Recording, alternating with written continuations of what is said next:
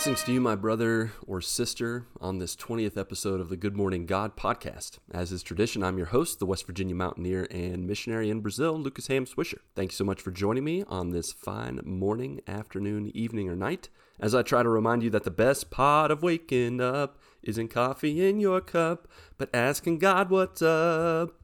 I pray that this moment of reflection gives you a little break amidst the busyness or monotony of your week, as you try to navigate the game of life, because you, my friend, are not alone. So this past Sunday, I gave a sermon and missionary update to one of our partner churches in Churubusco, Indiana. And the message I shared was one that I'd shared in the past with some of the other churches in Brazil and the U.S. that support us. And so I thought to myself, why not share it with you also?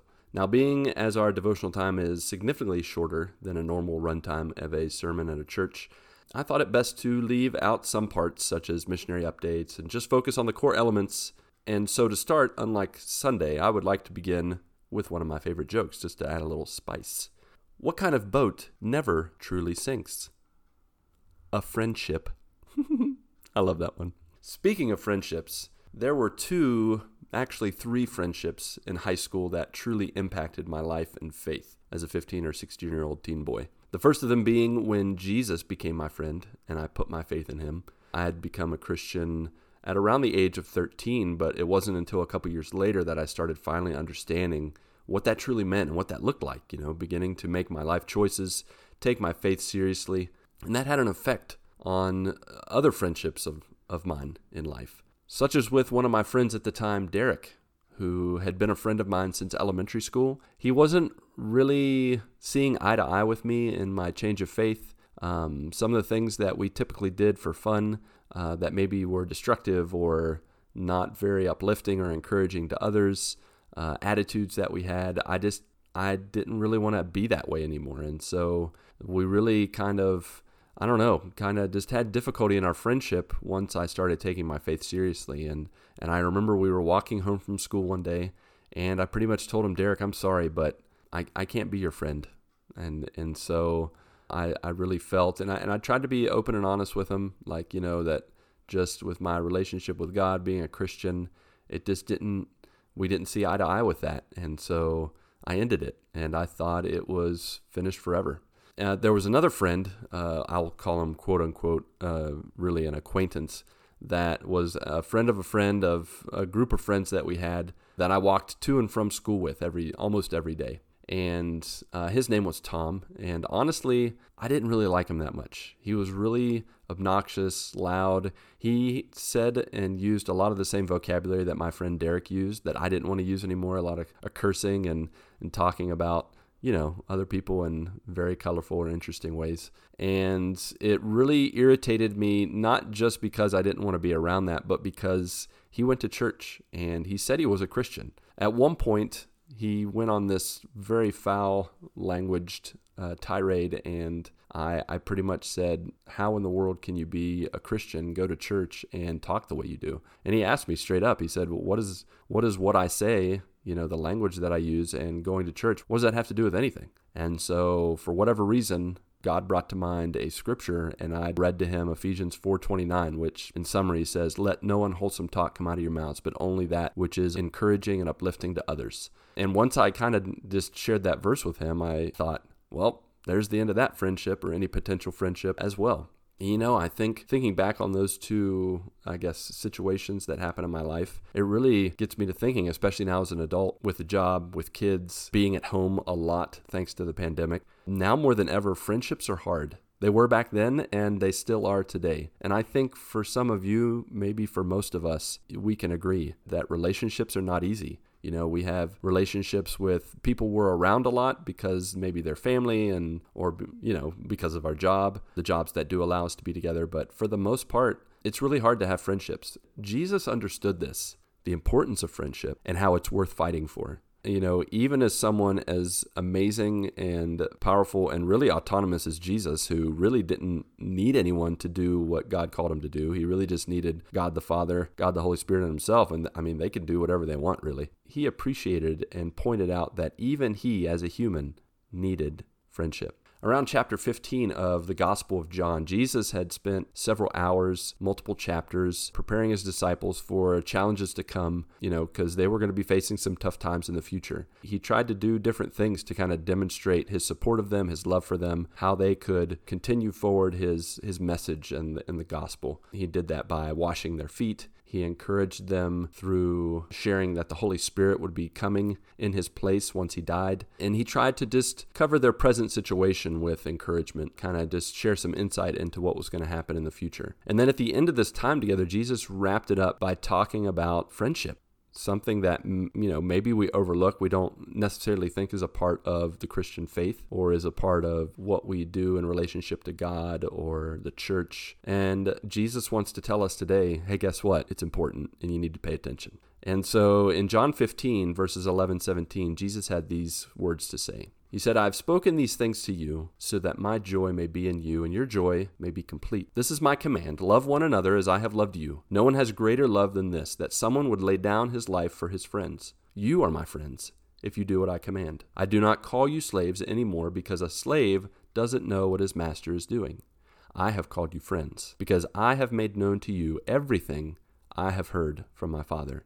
You did not choose me, but I chose you. I appointed you that you should go out and produce fruit, and that your fruit should remain, so that whatever you ask the Father in my name, he will give you. This is what I command. Love one another." This is so much to unpack, but I really want to just take a few moments here to just talk to you about the importance of friendship, how we can more genuinely express it and almost have a guarantee that it will be eternal, that the relationships we have on this earth will not stop here. It will not stop at death, but it will continue on until, well, I'd say the end, but there is no end in God, in Christ. And so there's a few things that Jesus talks about in these verses that I just want to point out. The first one is that in true friendship, we have to operate with reckless love. Jesus shares the platinum rule in this moment. In the past, he'd shared the golden rule, do unto others as you would have them do unto you, one of the greatest commandments. But Jesus steps it up a notch and he says, hey, guess what? That golden rule I shared with you? It's the platinum rule now. Do unto others as I have done unto you. Just moments ago, he had washed their feet, and you can think of, the disciples surely could have thought of many moments in the past where Jesus had done and sacrificed and done all these things for others. And Jesus even mentions this later on in the verses, in verse 12 and 13, where he mentions, you are called to lay down your life. I'm going to lay down my life. He's already been telling them this, to sacrifice my life, myself for you, and you need to do the same. Now, I don't think that this is just to be taken literally. Jesus' words to just be taken literally, to give of our lives, to sacrifice our lives for others. I mean, there are situations, there are moments when that's true, but I think we need to think more practical in a broader way and look at it like this. Whatever we have, whatever we consider to be ours, quote unquote, that is what Jesus is calling us to sacrifice. Our personal time, our focus, our energy, our stuff. All the things that we own. We're called to use all of that stuff, not just to the glory of God, but for friendship, to encourage and to love others. And that Jesus here is calling us to sacrifice our pride, to share our journey of life. It's easier to do life alone, really. It seems like it anyways. We don't have to worry about all the complicatedness of humanity. And if I can just do this myself, it'll be much easier. I mean, as a parent, I understand this because when I ask the kids to wash the dishes or ask the kids to do something, I can do it better.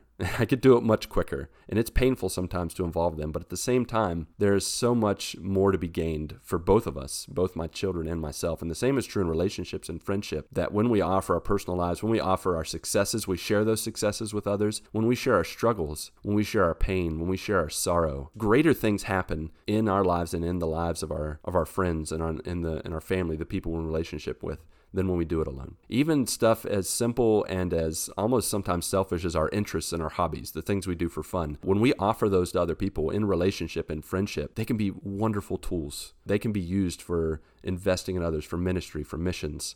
While I've been living here in Brazil, one of the kind of not side projects, but side ministries I've had is using video games, using entertainment as a ministry tool. And so I've lived in a couple cities where I've kind of approached other guys in our church with the guise of, hey, do you like video games? Me too. Let's play. And while we've played video games, from that organically, a relationship has formed, and then devotional times and prayer times have kind of melded into that. And I've done that in multiple cities. And then even currently, I have a core group of guys that live in North America, in the U.S. and Canada, that are some of my best friends right now. And we just call ourselves the God and Gaming Crew, where every Thursday night we get together, we talk about God, we pray together, and then we play video games. And through that, we have truly been growing in friendship with each other and with God. The second thing that Jesus talks about later on in verses 14 and 15 is how relationships are reciprocal, or they should be reciprocal. He talks about how I no longer, he says, call you servants. Instead, I have called you friends. Jesus here is prioritizing not status. He's not prioritizing position. Really, Jesus is Lord and Savior of the world. So really what makes sense is for him to be high up and the disciples to be low, because they are sinners. They were fishermen. They were tax collectors. They were not perfect. Jesus was perfect and is perfect. They were not. And so there was a huge gap in their morality and their effectiveness as humans. Jesus was a healer, a miracle worker, and they, to that point, had hardly done anything. And yet in this moment, Jesus is closing the gap between himself and them. And he says,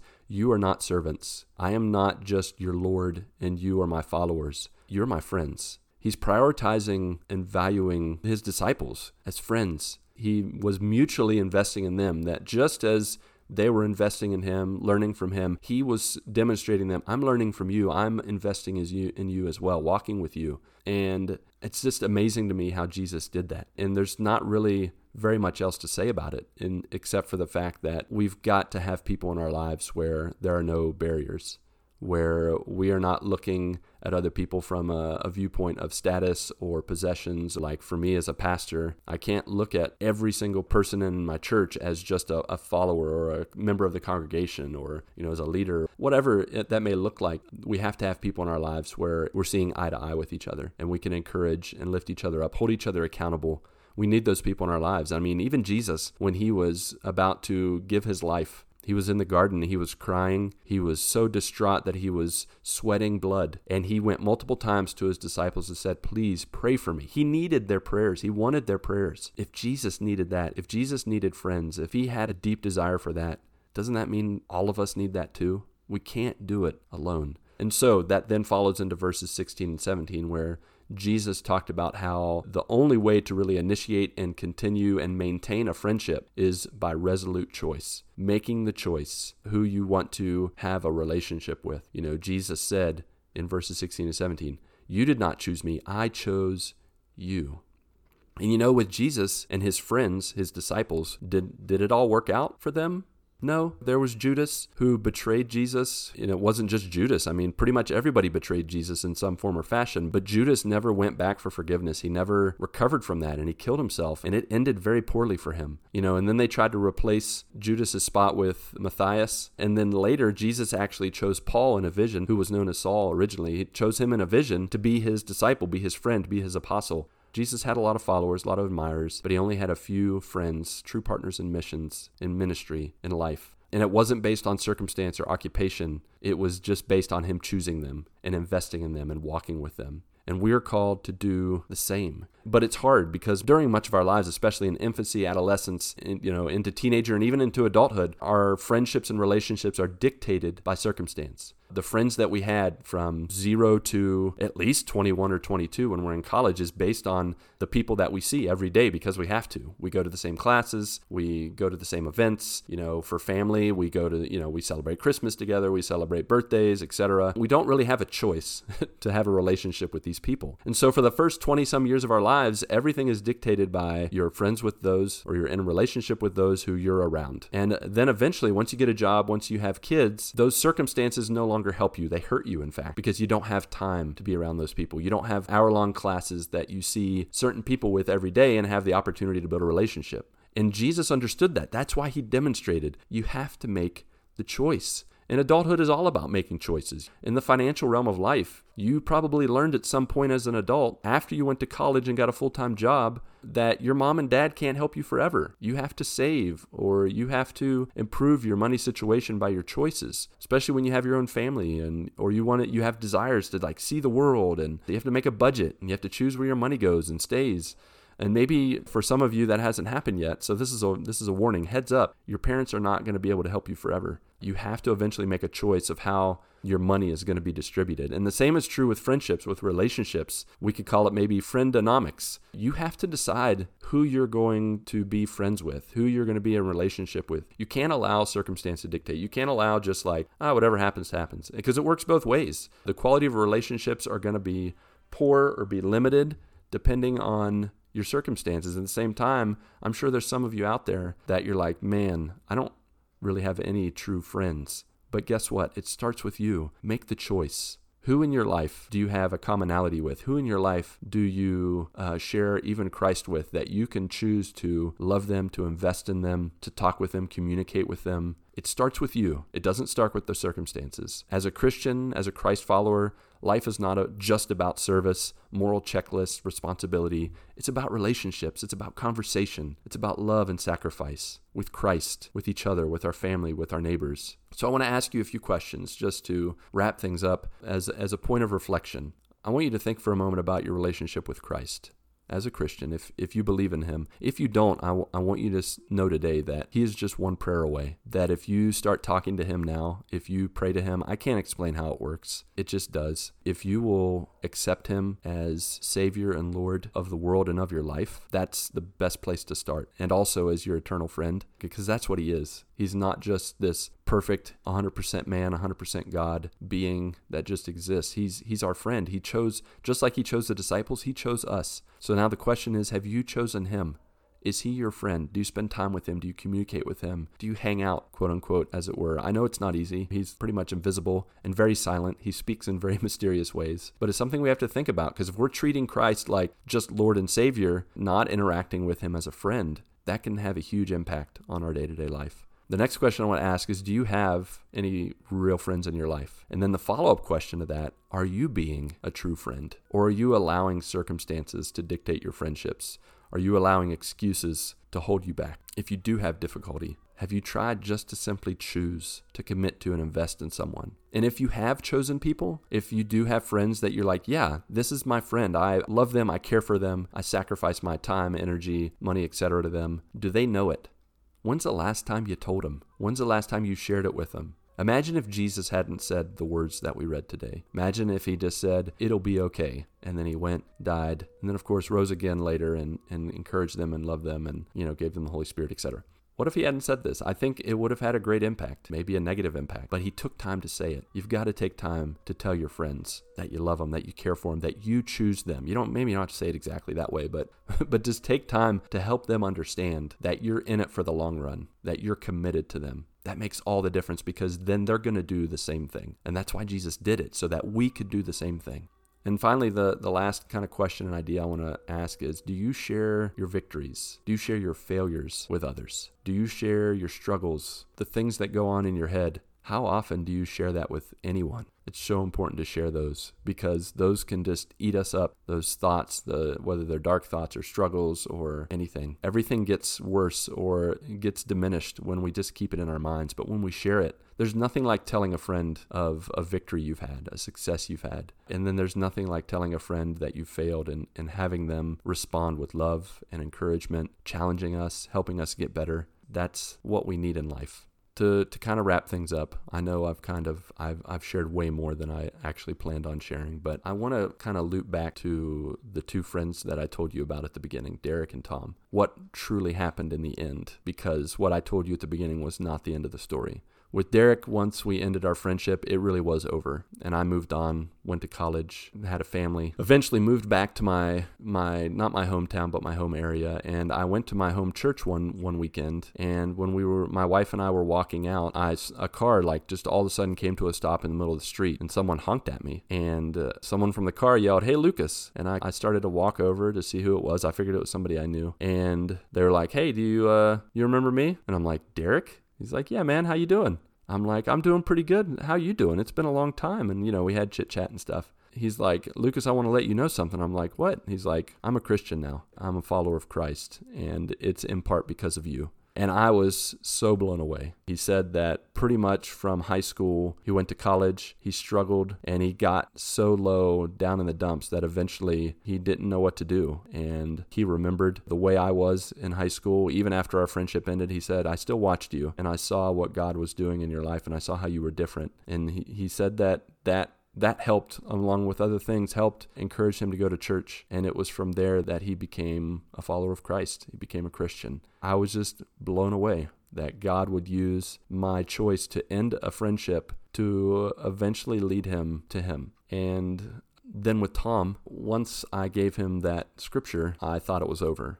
It wasn't, because Tom looked at me and he's like, wow, I never knew that the Bible talked about that kind of stuff. Can you show me more? I'm really curious to know what other things the Bible talks about. And it was from there that we started to meet, doing devotions together, praying together, and eventually he became a Christian at my kitchen table. From there, he became my blood brother, not in biological blood, but in the blood of Christ. He became my eternal friend, my best friend. It all started with that moment where I decided to just tell him like it is, and somehow God used it. And we chose, even though we faced hard times through college and through adulthood and with kids and such and all the busyness, we still choose to love each other, to care for each other, to pray for each other. When we give our relationships to God, and when we are the friends that Jesus was and is to us, he will help us to grow into exactly what we should be. And he will give us friendships that are sustaining, encouraging, and eternal. And so my final question for you today is, who are your 12? Who are 12 people that you can choose today to make sure that you are touching base with, you're encouraging, and you're sharing in life with, that you're journeying with?